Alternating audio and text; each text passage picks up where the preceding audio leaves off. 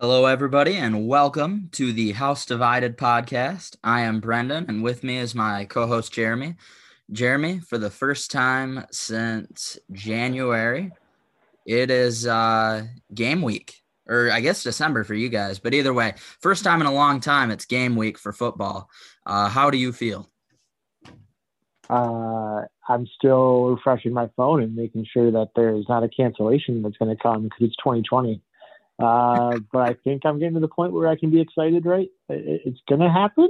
It's, I think it's going to happen. I've been ignoring all smart feelings of being realistic, and I'm ready to run through a brick wall. Yeah, I think when I wake up Saturday morning, I'm thinking it might finally hit me. I mean, I know my internal clock is all off because it's amazing to even some of the MSU players are talking about that it was weird to walk out of practice and it's dark outside and they haven't played a game yet. Like that's usually about the midpoint of the season for them. Yeah. So, everyone's internal clock is a little bit off on this. It'll be, I mean, really, we've been off since March, right? Like, I think we didn't get March Madness. We didn't get our normal end of sports playoffs at the times that we were supposed to. So, yeah, it'll feel different, but I'm getting pretty excited for this weekend. Yeah, my brain's a little bit broken, and it's gonna be weird because I think in Minnesota it is supposed to snow on Saturday, or at least it's snowing already. So we're gonna have a snow game for the season opener for Michigan, it sounds like. So nothing's gonna make sense about this season, which is the only reason I have hope that we could win the Big Ten. Yeah, I mean that's the thing, right? Like LSU went out and lost the first day of the season to Mike Leach and Mississippi State, who doesn't even look like they're coherent since then. So everyone should be optimistic. Yeah, there's lots of opportunities here. So should be fun. We got kind of a big show today. We want to take you guys through kind of quick positional previews for both teams. And then we're going to pick all the Big Ten games against the spread. And we'll see how we do. You can compete against us. And that's what we got for you guys today. Oh, and we also have some hockey talk because they came up with a plan. So let's dive into position by position previews. Jeremy, do we want to go position for both teams and then move on to the next position? I'm thinking that might be the best way to attack this. Yeah, I think that'll be good. And I mean, we play each other next week, so I guess that's a good little dive into some matchups for next week then too. Yep, week 2, Michigan State. Nothing about this feels normal, but all right. Well, so there you go, folks. This is also going to act as kind of our head-to-head comparison preview for the Michigan State game next week. We'll go more in depth when we actually have seen players play next week. But for now, this will be good too. So let's start at quarterback. Both Michigan and Michigan State are going to be bringing guys that haven't been starters before, really. So it should be interesting. We'll start with Michigan, who's bringing in Joe Milton, and he has been hyped to hell even before this fall, as soon as he got on campus. So as you can imagine, when he won the starting job over Dylan McCaffrey, he has now been named the 2020 September Heisman, despite us not starting the season until October. The bad part about quarterback for Michigan that I don't feel great about is Dylan McCaffrey opting out. So we're going to be going, if Joe Milton gets hurt or gets COVID, we're going to be going to redshirt freshman Cade McNamara. So that gives me some scary feelings, but I feel pretty good about Joe Milton. I think there's high variability in what we could see, and he could be terrible or great. I have no idea what to expect. So that's it for QB for Michigan. Yeah, that's a pretty light. I think MSU's is probably a little bit more exciting. Not exciting in like maybe I don't know if we have a quarterback that is going to be rated as highly as Joe Milton, but I think there's actually more of a competition because we did not have anyone opt out, so or transfer or anything like that. So it's a pretty wide open competition with a brand new coach, a new QB coach, and OC. So no one knows who the starter is. I'm going to say that my guess is Rocky Lombardi starts the first snap against Rutgers, but I think we probably see more than one quarterback in that game. But Rocky Lombardi coming back, redshirt junior, he's at least started games before. He's probably going to be a captain, I think, even if he's not a starter. Just has a lot kind of going for him to be the guy at the beginning. But behind him is Theo Day, who played some snaps last year, but then was immediately pulled because he messed up a play call. And Peyton Thorne, a redshirt freshman, who has two receivers who were high school wide receivers for him on the team too, which is kind of exciting and, makes me think of fantasy football when you can double up your points, right, Brendan? So Yeah. that's how this works in 2020. Yes. Yeah, it's I think it's gonna be a pretty wide open competition. I think the fan base has probably all kind of gone their different camps. I think like any time we're all excited by the quarterback none of us have seen, which is mostly Theo Day and Peyton Thorne. I don't think many people are super psyched about Rocky possibly being the long-term solution. But I think we got to give him a chance to see if he's actually made any type of improvement from the last time we saw him. And if he hasn't, it's probably going to be one of the other guys. I personally like Peyton Thorne just because there's a lot of intangibles that I like about him on top of being a good quarterback, being the son of a coach, and all those things that seem to fit a very good MSU vibe for a quarterback. So I think that you'll see all three at some point in the season. That's my lukewarm take. But I think by the end of it, most likely it seems like Peyton Thorne's going to be the guy as you look towards like fall 2021. Gotcha. Wow. Yeah. Definitely a lot more interesting things to look at throughout the season on Michigan State's side. Yeah, and at least one of our guys can get COVID, and I'm not saying I feel good about this person getting COVID, but not as stressful. They're all three in this competition now, so yeah, that's definitely true. I think you can definitely feel better about. The only problem I see is I feel like it might be a situation where whole position rooms get COVID, and so I don't even know what you do if your QB room all get it. I mean, you probably just take those weeks off. I don't know. I think you go the Lynn Bowden route, right, from Kentucky, and you just put a wide receiver back there. And yeah, I don't think it'll go as well as Lynn Bowden because he's a freak. But yeah, I think that's what you'd have to do. All right, let's move on to the running back rooms, and I guess we'll just keep going this way. I'll start with Michigan. I'm just going to read this list of names. Hassan Haskins, Zach Charbonnet, Chris Evans, Christian Turner, and true freshman Blake Corum. If we cannot find 1 to 2 ballers out of that group, that'll be the most surprising thing for me this year for Michigan's team. Because I think Haskins and Charbonnet could both blow up. Turner showed some promise when he's been here. Chris Evans, it feels like a literal eternity ago that he scored that incredible go-ahead touchdown against Florida State in the Orange Bowl as a freshman.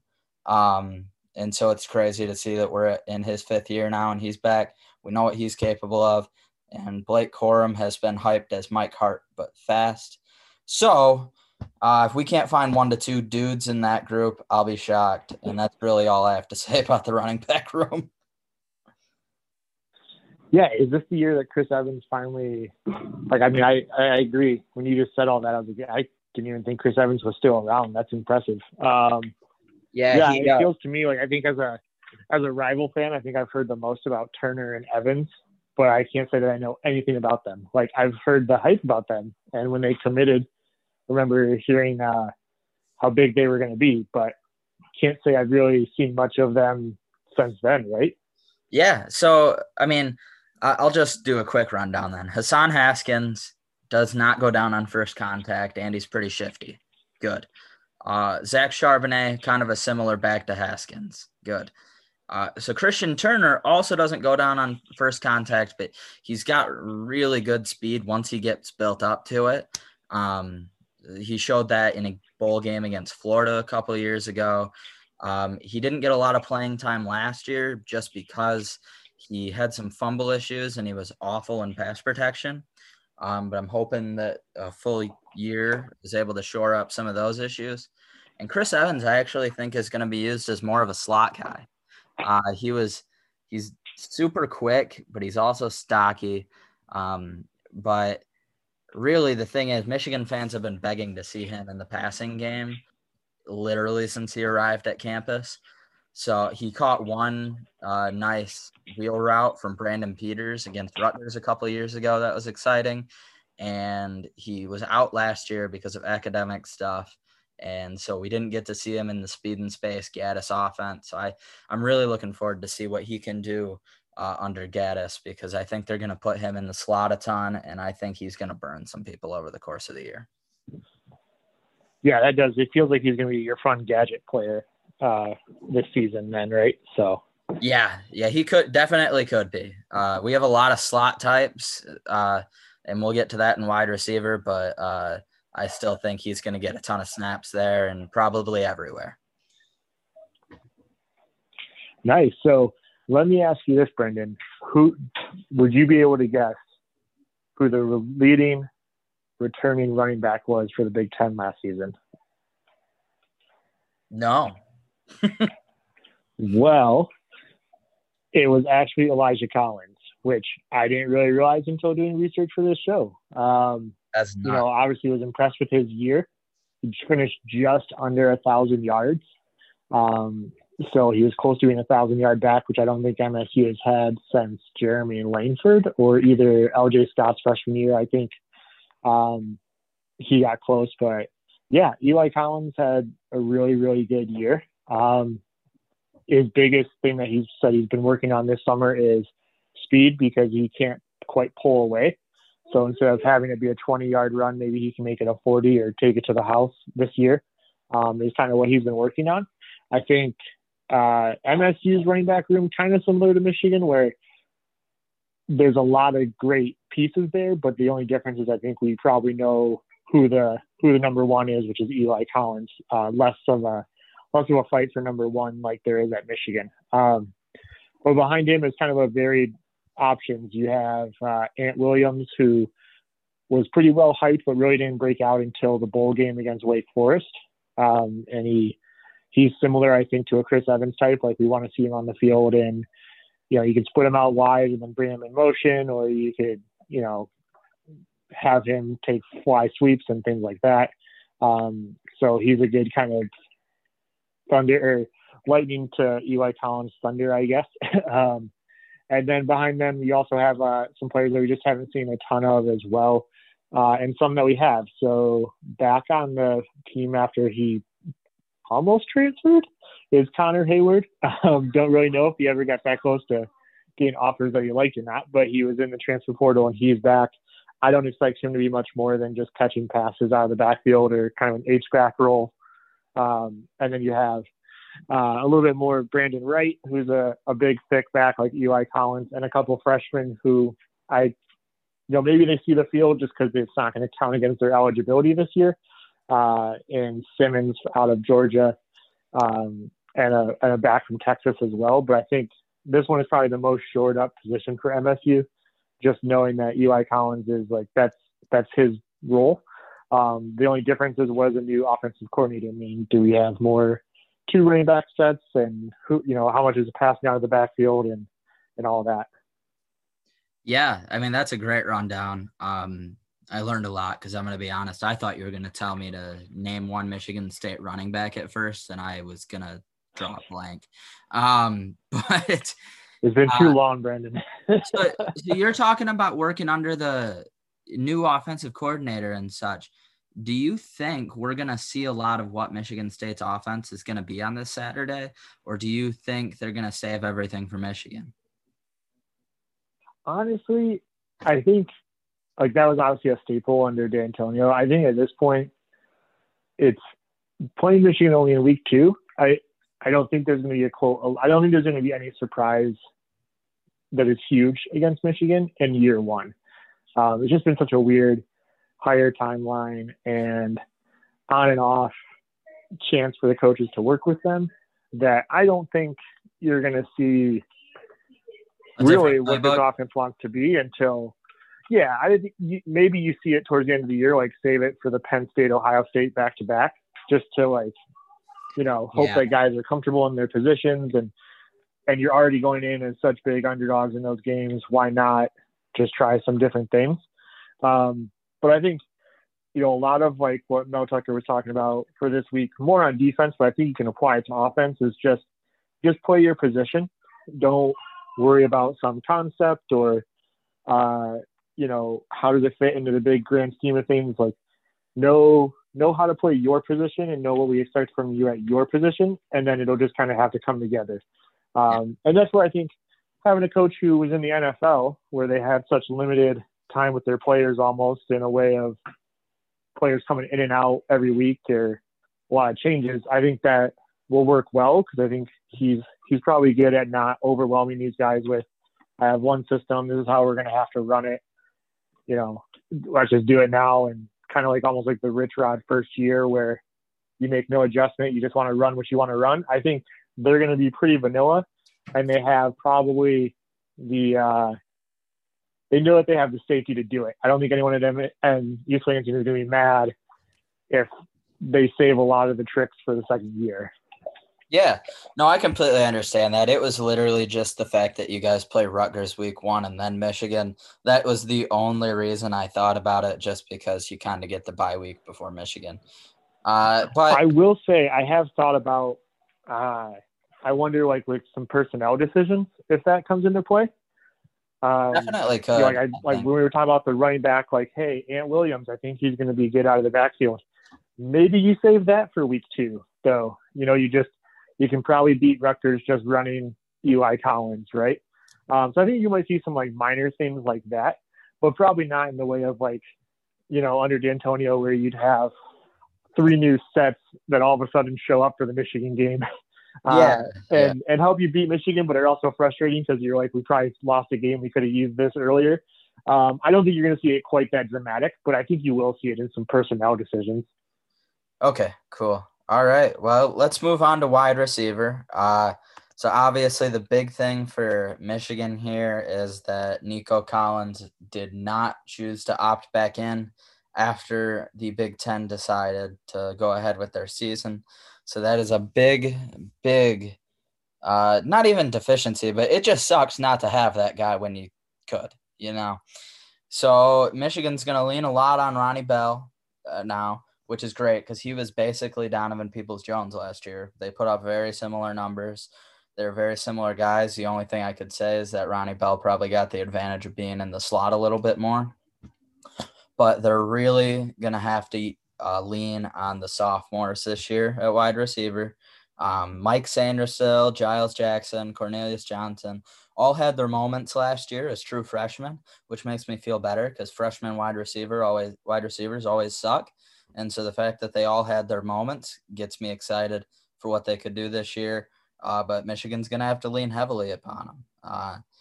Some true freshmen that A.J. Henning and Roman Wilson that could they're just really, really fast, especially Roman Wilson. I think he was the state champ for the 100-meter in Hawaii in high school. So he is just super fast. So there's going to be some uses for those true freshmen as well. Maybe not early in the season, but definitely during the second half.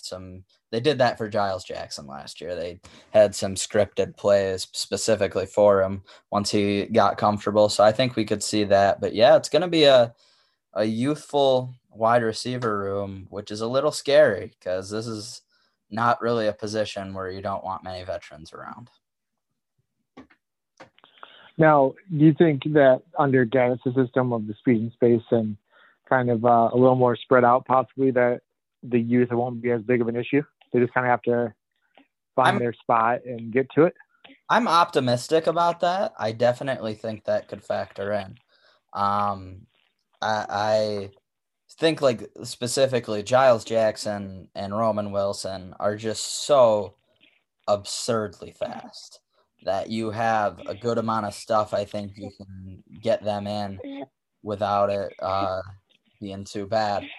But Mike Sandersill's a good route runner. So, I think Gaddis' system will make it easier on them, yes. And I think it wouldn't be unreasonable. Man, are we hearing a baby here? Is this a good spot? Oh yeah, I was wondering if you could hear that. It's feeding time, so yeah, we've got a third guest on the show this week. I was going back and forth between mute, so I was wondering, I figure if you just hear someone drinking in the background, that's very on brand for the show. Yeah. So. Yeah. Does Wyatt have any thoughts on Michigan's wide receiver room? No, but he considers himself a thick boy, so he's wondering what the tight ends look like for Michigan. Well, it's kind of bare. We have Nick Eubanks, who I've always seen as kind of more of a receiver. He'll do okay in blocking situations, but not great. And then Eric All, who I think is a sophomore this year, made some minor appearances last year. He's a little light for a tight end, but he gives his best effort in blocking. I mean, that's complete credit to MGoBlog because I know that. I shouldn't spout that off like I've studied tape. But he works hard.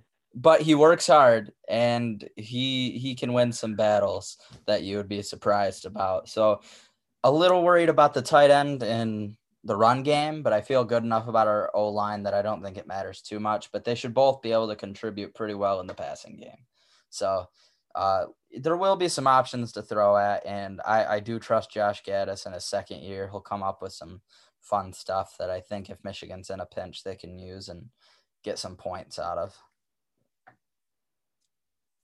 Gotcha. I'd say then we have pretty same feelings on our tight ends then, because MSU is looking at, one pass catcher, I would say, which is Trent Gilson, who, again, kind of like Ant Williams, had a good breakout performance, including one really long catch and run in the bowl game against Wake Forest.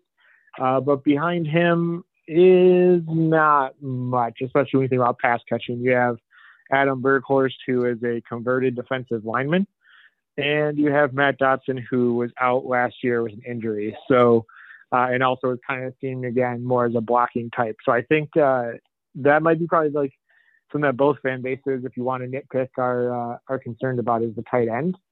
Wide receiver wise, I think MSU doesn't have the ceiling of the Michigan wide receiver group, but I think they have three exciting options in there.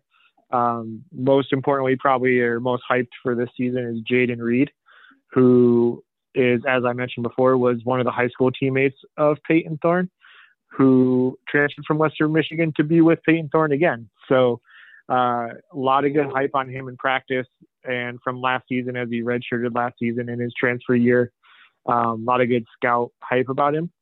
And then you have Jalen Naylor, who, if he can just stay healthy, will be really important. But in my opinion, you have to show me you can stay healthy before we can get too excited about it. And then I think someone that we saw a lot of last year at the end was Trey Mosley. And he's probably your number 3 guy going into the season. If we look out beyond the 3, the one that's going to be the Twitter star of this year is you will see MSU Twitter lose it anytime Trayvon Morgan comes on the field, because he's a monster. I want to say he's like 6'7" and a couple over 200 pounds. So he's going to be the one we're all excited about, especially, inside the red zone. But that'll probably be the player that will get the award for MSU Twitter loving the most, despite maybe not doing much. Okay. Well, which we all have those on our team, right? So. Oh yeah, very much so. All right. Any other thoughts before we move on to O-line? Outside of the fact that I wish we could just skip O-line, Brendan. Okay. Well, I don't wish, so I'll go ahead and start. We're living different lives. So this is crazy. Ed Warner is unbelievable because Michigan lost 4 starting offensive linemen from last year, and I feel pretty fantastic about this offensive line. You got Ryan Hayes starting at left tackle, I think. Yes, Ryan Hayes is starting at left tackle. He got a little bit of action when Mayfield couldn't play at the beginning of the year, and he looked pretty good. I think he's going to be a redshirt sophomore. Chuck Filiaga is a guy who committed, I think, 4 or 5 years ago. I definitely think he's in his 4th year on campus at least. And he is just a massive human being. And I think he's going to be pretty good at left guard. Andrew Vastardis, I think, is a fifth-year senior. He's going to be at center, and he backed up Cesar Ruiz when he couldn't get in there. Andrew Stuber is going to be at right guard, and he was locked into a battle, I believe, all year or all camp long last year with Jalen Mayfield to get on the field. And then he got hurt right before the season started. And so Mayfield got the job and was very good. So the fact that they were competing makes me feel good about Andrew Stuber. And then finally, Jalen Mayfield at right tackle. I think they have him on the right side because they want a way to lean with the run every time. And he's going to kill some people because he was going to go to the NFL when there wasn't going to be a season this year. He was leaving despite only playing 1 year. So he's a really high upside player. I think you see a lot of really high upside players on here. The important part is I don't think there's a single player who didn't get their redshirt year, which was a big thing Michigan had issues with, was not being able to redshirt players that had high ceilings later on in their career. So Ed Warner has recruited his ass off, and in return, now Michigan has a good O-line after losing 4 starters, and they still have good O-line depth. I really like their two deep. I'm not going to get into all the guys that could come in if there's any injuries or COVID cases, but I like our two deep a lot. I think this O-line is going to be pretty good. Probably a little bit better blocking for the run than the pass. I just hope they can keep Joe Milton clean, but I'm pretty confident. Yeah, it must be nice. MSU fans, not as confident. I will say the difference for us going into this season versus really the last couple, where the offensive line has kind of slowly been trailing off from maybe where it was in a couple of good years with the strong unit there, especially with Jack Conklin on the line, is we do have a new offensive line coach. And Chris Kapilovic is someone that comes pretty highly regarded in that position as well. So, maybe not as highly rated as Warner, as someone that I wish was on MSU's campus. So I am saying I'm jealous there. But Chris Kapilovic, I think, is a big step up. So while a lot of these players that are returning, maybe we're not super excited about, I still am intrigued to see, do they make pretty big jumps to kind of show a difference in their coaching. But the MSU offensive line, I think 3 positions are pretty much set in stone with both tackle spots and your center. So I think that Kevin Jarvis and AJ Arcuri are going to start at tackle. They're both pretty good players.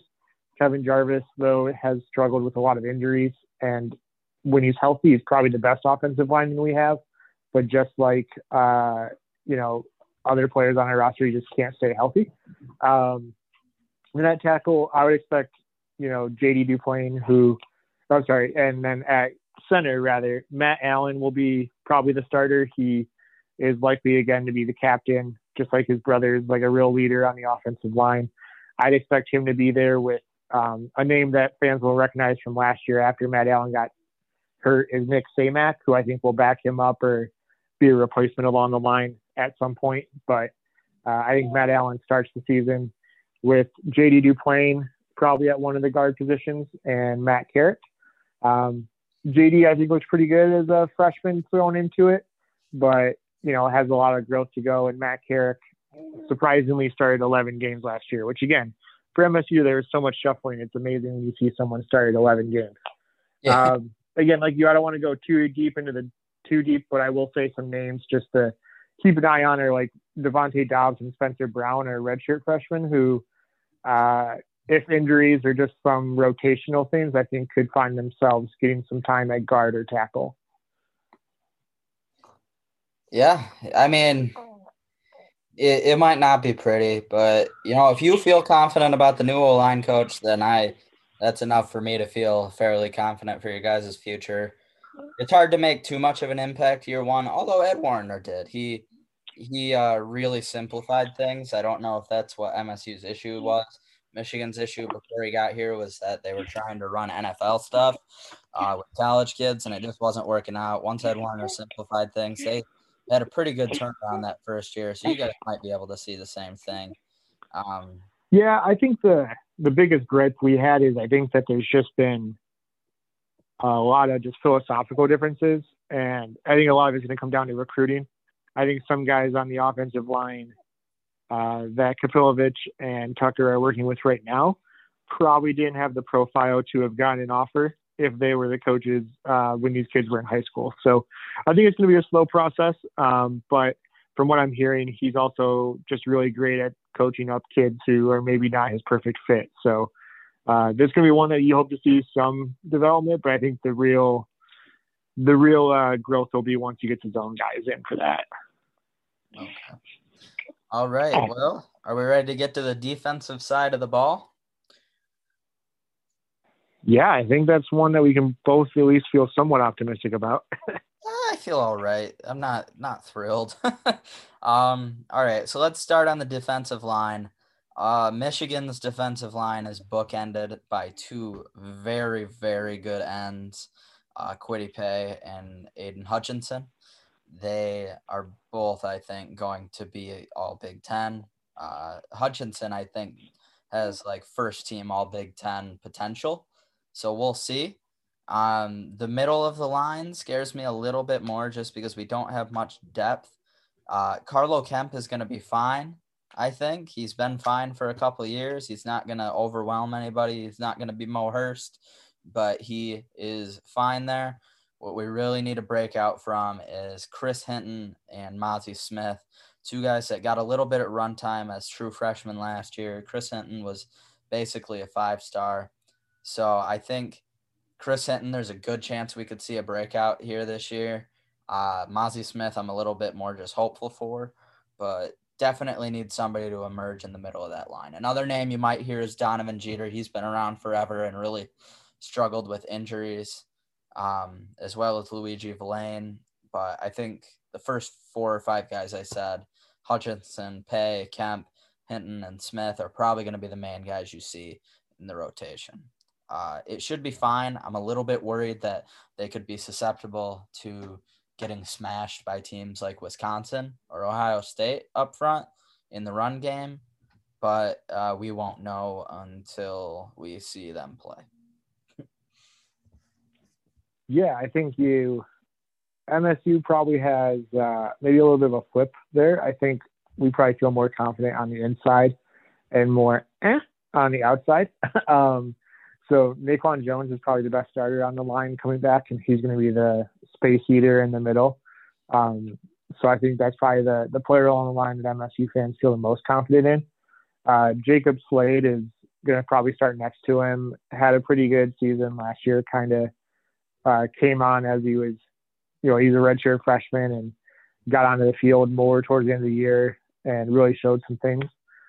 Defensive end, I mean, we have a Panaship brother still. And, as soon as he's not getting himself thrown out of games and doing cheap shots, he'll be there. Yep, Wyatt's got some thoughts on that guy.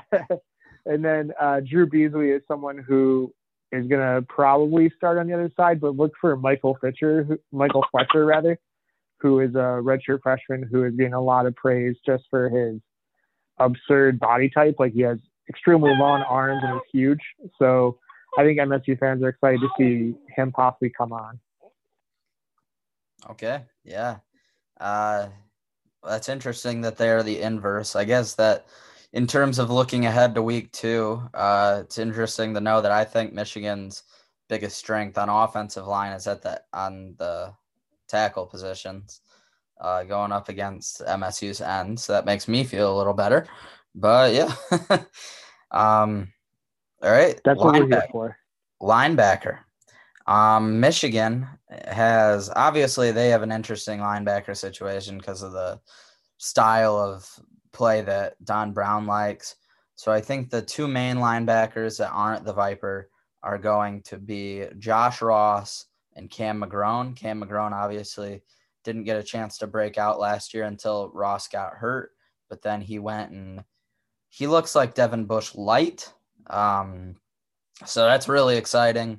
I'm really glad we didn't lose him to an opt-out because I think he's going to lay the wood on some people and make some plays this year. Should be super exciting. Josh Ross was really good before he got hurt, and the year prior he was very, very just fine, which is kind of all I want when you have a guy like McGrone who's going to be flying around everywhere. I like the other linebacker to be very steady, and I think that's what Josh Ross is. At Viper, you're going to have, for the first time in what feels like forever, we're not going to have Khalil Hudson there. It's going to be Michael Barrett. And basically everything I've heard on him is Khalil Hudson too. So that's pretty cool. Yeah, I'm not okay with another Khalil Hudson. We could probably just skip that, right? Can he opt back out? I don't think so. And I'm really excited. I actually think he might be a little bit better in coverage than Khalil, just because he's fast. And I mean, Khalil was fast, but Michael Barrett was a running back in high school as well, and he almost was a running back at Michigan. So I'm hoping he might have a little bit more upside in coverage and maybe a little less murdering people than Khalil Hudson, but we'll see. Yeah, so kind of similar, just where we talked about like the offensive line and new coaches for MSU. I think linebacker is the position where in year one, I think you'll actually see the biggest change, just from the fact of just scheme. The new defensive coordinator, Scotty Hazleton, he mainly at Kansas State ran a lot of 2 linebacker, 5 DB sets. And Mel Tucker did a lot of either 3-4 looks or a lot of 2 linebacker with like an edge rusher that was standing up. So I think for MSU fans, the 2 linebackers you're going to see the most on the field is probably Antoine Simmons for sure. Again, returning senior, he even spoke at Tucker's introductory press conference. So I think he's going to be kind of the leader of the defense this year. And Noah Harvey, who came on for Joe Bacci once he was suspended last season. Those are going to be your 2 that they're going to lean on the heaviest. And then I think you're just going to see some plug and play based on situation. So it could be Chase Klein, Jedlord Boateng, who has the best name on the team, and Devin Hightower, who's a true freshman. I think you're going to see a lot of and Marcel Lewis as well. You're going to see a lot of just working through those guys, but it'll be interesting to see just how much you actually see 3 linebackers on the field for MSU. I think this is the place where you see the biggest difference in year one, just from a scheme perspective. Now, whether it works or makes any changes in stats, but you're going to see a lot more of 5 cornerbacks or 5 secondary players than you are probably 3 linebackers out there. Gotcha. That'll be interesting to look out for. Wyatt seems excited. He loves him some Pac-12 offense, so I guess he's going to love the not Pac-12, Big 12 offenses. So he just wants to see some skinny, fast guys out there on defense, right? So, yeah, of course. All right, time for the secondary, our last portion of the defense. To be clear, this is the spot where I have about the least confidence on Michigan's roster, and that is nothing against the players who are there. I just don't really know you guys and haven't got to see you play a lot.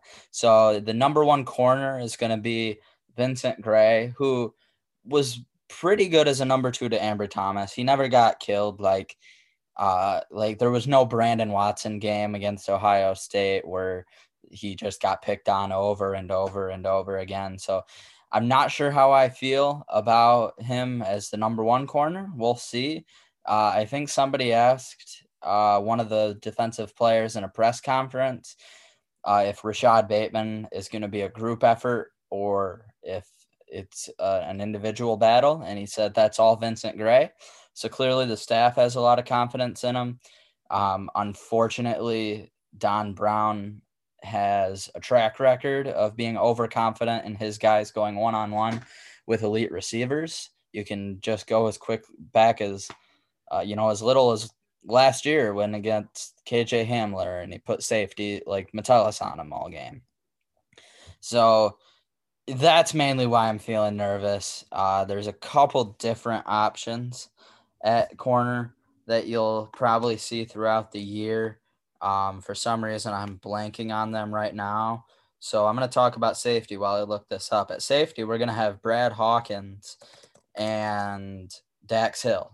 And I feel very good about those guys. Brad Hawkins, kind of infamous for that Notre Dame game a couple of years ago where he lets an interception go right through his hands for a touchdown.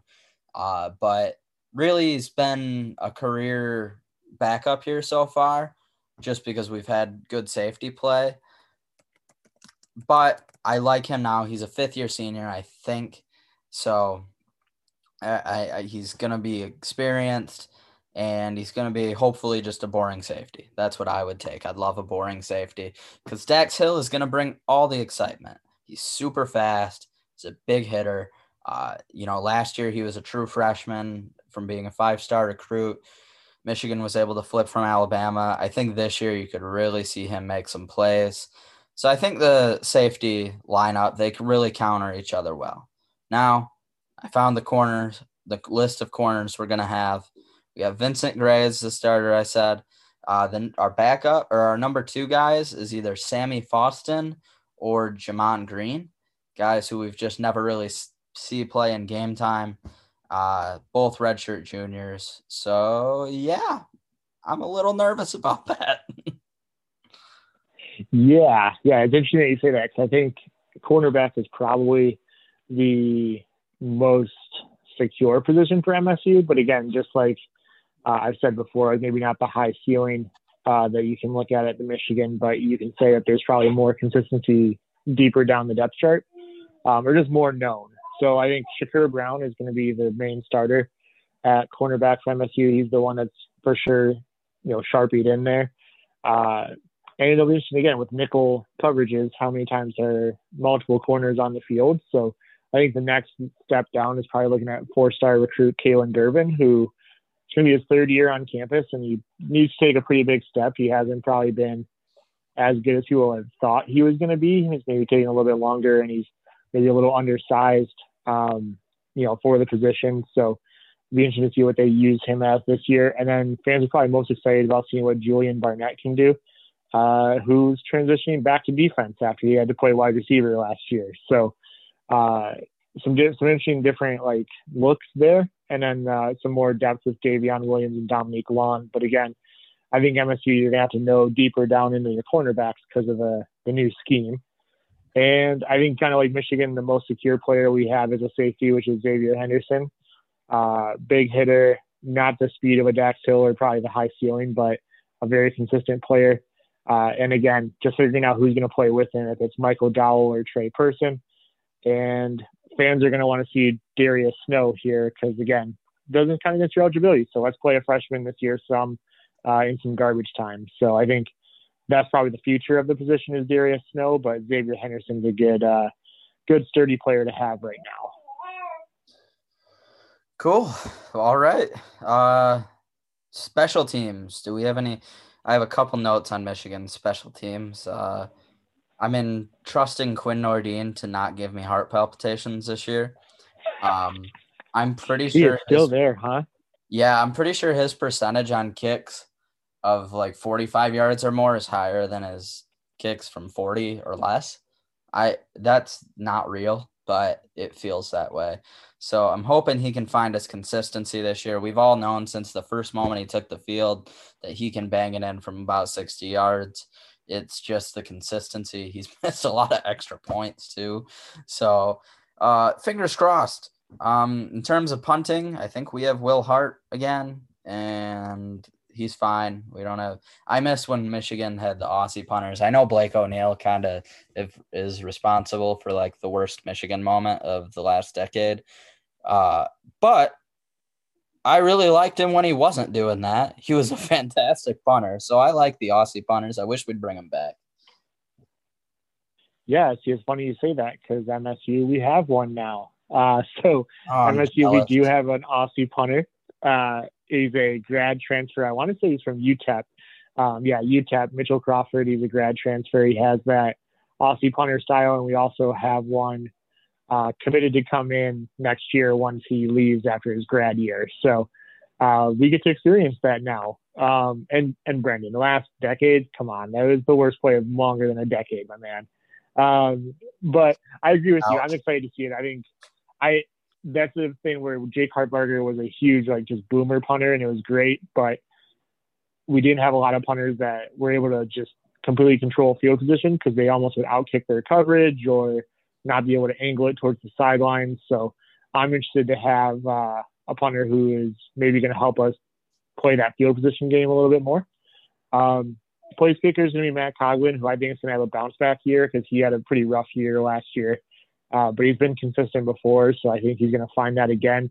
It is interesting to think, though, this is going to be all kicking and probably bad weather. So I think kicking this year is going to be unique, being that this might be the best weather we have is this weekend. So it's going to be hard to kick. I know it's going to be tougher on the kickers, so that'll be something to watch is can they kick in the elements. Don't really know enough about who's going to return kicks yet. I think Jalen Naylor is always exciting to think back there. But as long as we have someone who actually catches the punt, that would be a huge improvement over what we've had for years. So that would be exciting. Yeah, that was the one thing I forgot to mention that I did make a point in my notes to say is that Michigan has so much speed on their roster. I don't really care who's at return, man, like at all. Like you could put Roman Wilson, Giles Jackson, Dax Hill, any of them. And I think there's a good chance Michigan's going to take a kick or two to the house this year. I'm a little nervous. I still miss Jabril Peppers as a punt returner. Like it's been 5 years almost now. He never gave up a yard. If he was going to fair catch it, he would always fair catch it, running, like catch it at full speed. I don't know. He was just perfect. He was a perfect punt returner, even without the fact that he had the capability to bring it to the house. I just want that sure thing back there where I know Michigan's going to take advantage of all the little yards you can gain just by fair catching it instead of letting it bounce and things like that. So I hope we can get a guy like that back there. But at kick return, I genuinely think you put Giles Jackson or Dax Hill or anybody back there, and they're gonna get a touchdown or two this year. Yeah, and I think for us, I mean, we haven't had anyone exciting in really since Keyshawn Martin. So if we can finally find someone that's exciting, and under the previous staff, it honestly just started to feel like their goal of a punt return was to just not fumble it. So either don't touch it at all or make sure you fair catch it. So I just would love to see this year that we don't do that anymore. That's an improvement. That's the bare minimum that you have to do. Yeah. No little mistakes that can those little mistakes on special teams can cost you so much in a game. And so they're really hard to take as a fan. All right. Well, we are going to play our against the spread picks this week, and I'm getting excited just looking at all these. But first, I do want to focus on the Big Ten hockey. Announced that they are going to have a season. They announced their season format. And so I'm going to run through this real quick. November 13th is when they're going to start. You play every other Big Ten team 4 times. Plus, every Big Ten team will play 4 home games against Arizona State, I believe, over the course of the year. So that'll be all of it for non-conference. Will be 4 games against Arizona State. The Big Ten tournament is going back to what it was before they went to campus sites. It's going to be at one location for 3 days, single elimination, which obviously I love the new format, but considering the COVID circumstances, that makes absolute sense to do that. And according to Red Barrington, the schedule is going to get released in the next few weeks, which is nice because it starts in a few weeks. So that was nice of him to let us know. Yeah, thanks, Red. That's good to know that we can look forward to it. Yeah, I mean, I'm interested to see when the schedule comes out, what it looks like, because I would imagine maybe trying to do some mini bubbles within the season. Yeah. You've seen that with some junior hockey leagues. They're doing pod scheduling where basically there's a group of 4 teams. You all play each other for a few weeks and then move to a different pod just so that if there is a COVID outbreak, it doesn't quite have the ramifications of throwing off the whole league. It might be much easier to do the contact tracing or just kind of rebuilding the schedule of just a few teams versus a whole spread. So that'll be interesting to see what they do. I imagine you could do something where Arizona State plays Michigan State one weekend and Michigan the next, and then comes back to MSU, and you just throw a 4th team in there, and you kind of create a schedule pod a little bit for a couple weeks. So yeah. I wonder if that's something that they're going to do. and how they're going to build any bye weeks or, wiggle room into the schedule starting November 13th, depending on how they're going to treat the Christmas or holiday break there, doesn't leave you a ton of time to stay on track in finishing everything. So it'll be interesting to see how much, wiggle room they give themselves as well. Yes, and I will mention, because you talked about Arizona State coming and playing Michigan and then Michigan State on back-to-back weekends. With no attendance to these games, they have talked about kind of throwing out the weekend, like the normal typical college hockey schedule, because having it on Friday and Saturday nights every week was purely to get attendance and get people in the building. They're talking about doing midweek games, which I'm a big fan of. Like that just excites me personally. Not having to wait all weekend or all week for weekend college hockey, having them sprinkled throughout the week. And I think it can be helpful for what you talked about in kind of doing pod scheduling. The biggest thing here is I just really need them to have a legitimate season so I can feel good about a Michigan season, because I genuinely think we could win the Big Ten this year. So I'm really hopeful that this can work out. I'm really excited. I'm really anxious to see the schedule because I'd like to know. I think what they need to do is use this as a year of experimentation. So, I think this is an experimentation of, are they going to make Arizona State a member of the Big Ten, which I think will happen. I think this is just kind of the intro into it. I think this is a nice way of just wading into that pool and receiving a lot less of any anger about that. And I think it's just going to be something that they end up doing. And agree. I like the midweek games. I wouldn't want to see those be a permanent thing, but I think that's a thing for this season that you need to do. I'm in complete agreement. More games on BTN. Yes. They're talking about shortening intermissions to get better time slots for games so they can get more on BTN. I heard that this week. Yep.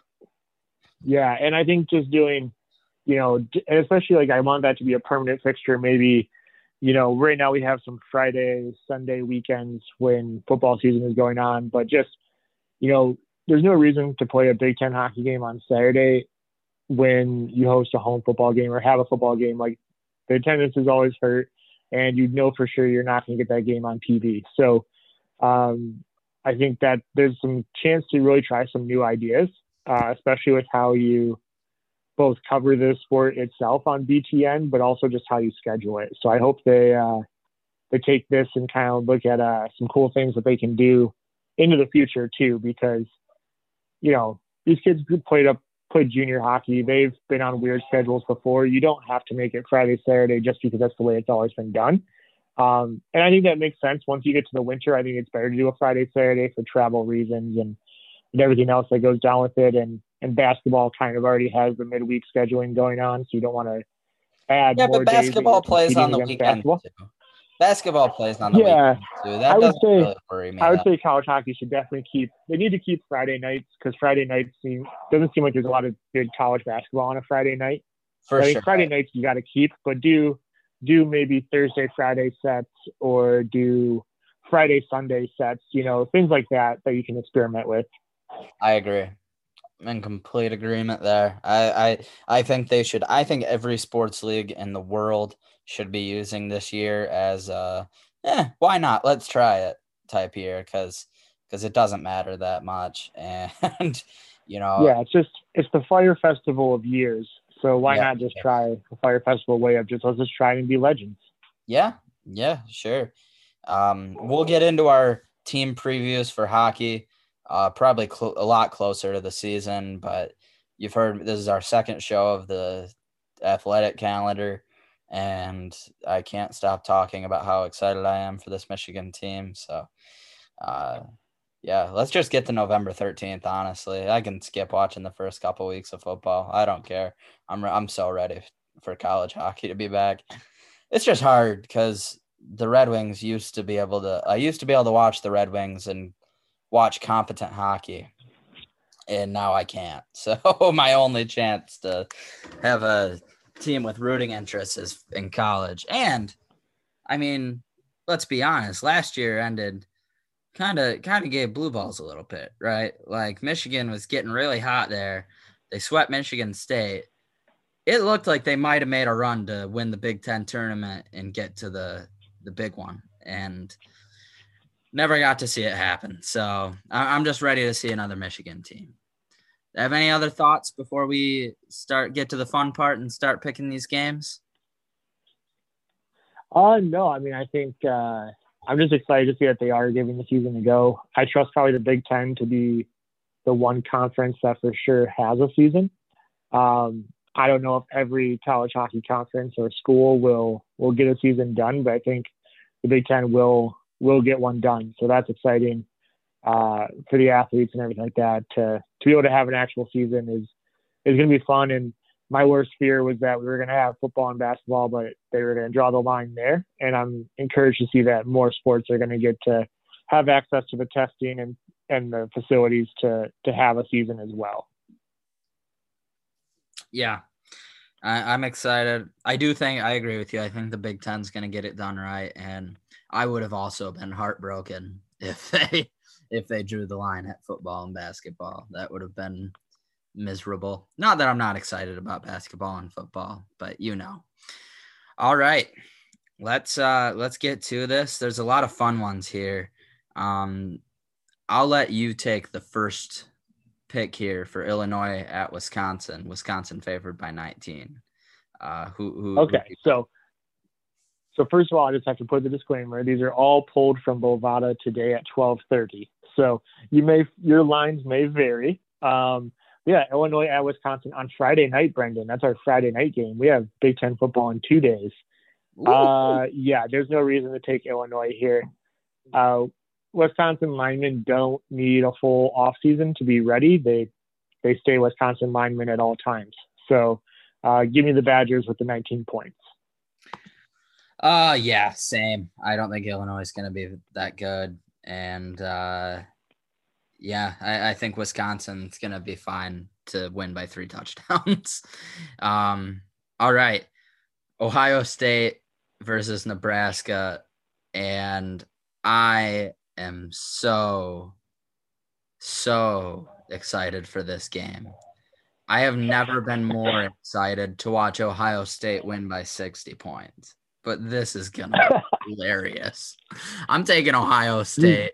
I think they're going to beat them so badly.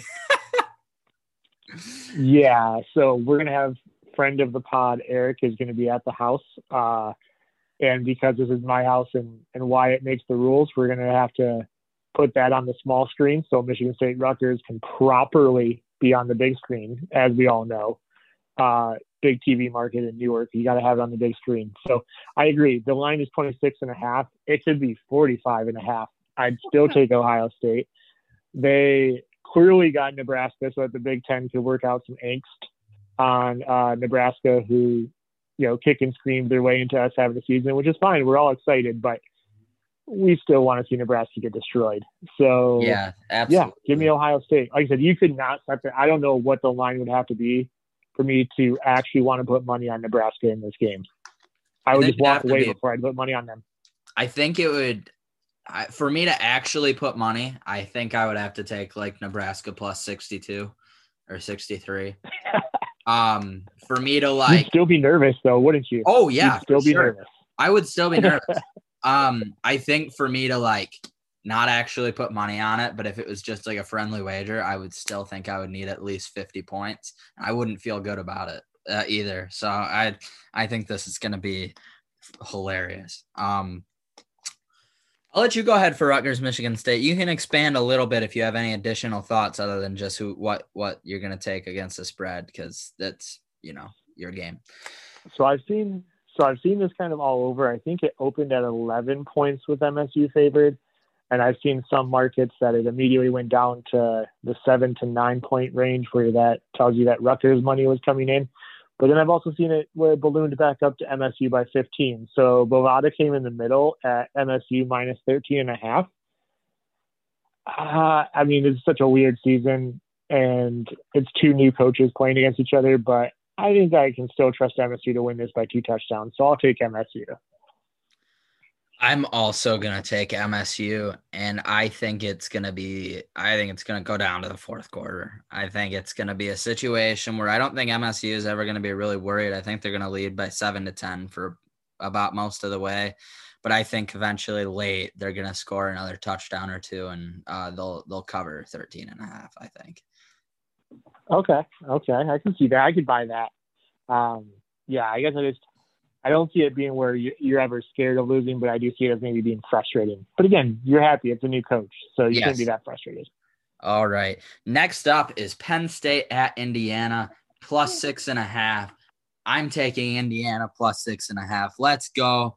We're not going to get 9-win Indiana this year because they would have to go undefeated. But Penn State just lost Journey Brown for the year. It's at Indiana. So, I mean, Pennsylvania to Bloomington, that's a pretty good trip. And I just like this Indiana team. I'm on hashtag Team Penix. So let's go. I'll take the Hoosiers. Yeah, I mean, 2020 is the year of chaos. So chaos team has to come out and win, right? Like, I would take Indiana +6.5, and I might even take Indiana straight up. So, yeah, this is a Home Field Apparel podcast. We're not sponsored by them yet, but we are Home Field stands. And so I am on 9-win Indiana. Brendan, I have the balls. 9-win Indiana. All right. Don't even say that it can't happen. It can happen. So, okay, I'll go 9-win Indiana under the circumstance that they go 8-1 and lose to Michigan, and then win their crossover game. Or wait, no, never mind. No, they'd have to go to a bowl game. Win their bowl game. Yeah. Okay. Okay. Yeah. I don't know. I mean, Indiana college football playoff, make it happen. Yeah, but this is just. I mean, we're all just talking about this. I think this is probably the most fun looking game, besides, as we discussed before, that Maryland at Northwestern just barn burner in the evening. But yeah, Indiana and Penn State, this could be the most fun game, I think, all day. Like, it's kind of perfectly scheduled at the 3:30 time to be pretty fun. Yeah, I think it's either going to be that or Michigan, Minnesota. I think those two games have potential to be really fun. Up next is Iowa at Purdue. Iowa's a 3.5-point favorite. Jeremy, who are you going to take in this game? So yeah, I'll take Iowa. I know Purdue got Rondale Moore back and everything, but I think they've had some coaching COVID news come out. It just feels like it's a weird situation. So I'm going to go and take Iowa on this one. It does feel like a weird situation, and I feel like I should take Iowa, but I'm going to ride with the Boilermakers. I think Rondale Moore is going to do something just incredibly stupid that doesn't even make sense how he can do it. And I think he'll be the difference, and I'm not sure that Purdue's going to win, but I think it'll go down to the wire, and they can keep it within 3 points. I'm hoping. I'll take Purdue. All right. So then we have in the nightcap, we have Michigan, Minnesota. So I'll let you lead it off, but Minnesota is actually home dogs by 3. Yeah, and when the line opened, they were home favorites by about 2.5. We have a 5.5-point swing here.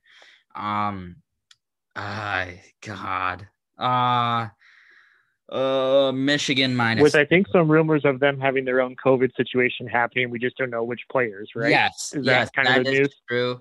And I'm even going to throw all that out. Why not? What's the point of being a Michigan fan if I'm not going to irrationally take my team for no reason? Let's go Michigan -3. I think that the offense is going to be really good. I think they're going to do a lot of things to get Joe Milton comfortable. And just because their strength is their speed on offense, I think you can do a lot of screens, quick passes that are still very productive for the team. I think this one's going to be a high scoring game. It's going to be a shootout, but I'll take Michigan by a touchdown. So I will have to say, I will disagree with you on one thing, which is I think I would take the under in this game.